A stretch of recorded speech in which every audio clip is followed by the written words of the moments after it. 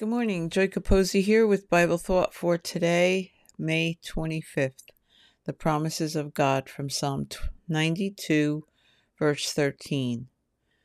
Those that are planted in the house of the Lord shall flourish in the courts of our God. Here is an incentive to keep ourselves planted in the house of the Lord. We live in a world that draws and pulls us away from the house of the Lord. David had a passion for being in the place where God's presence was.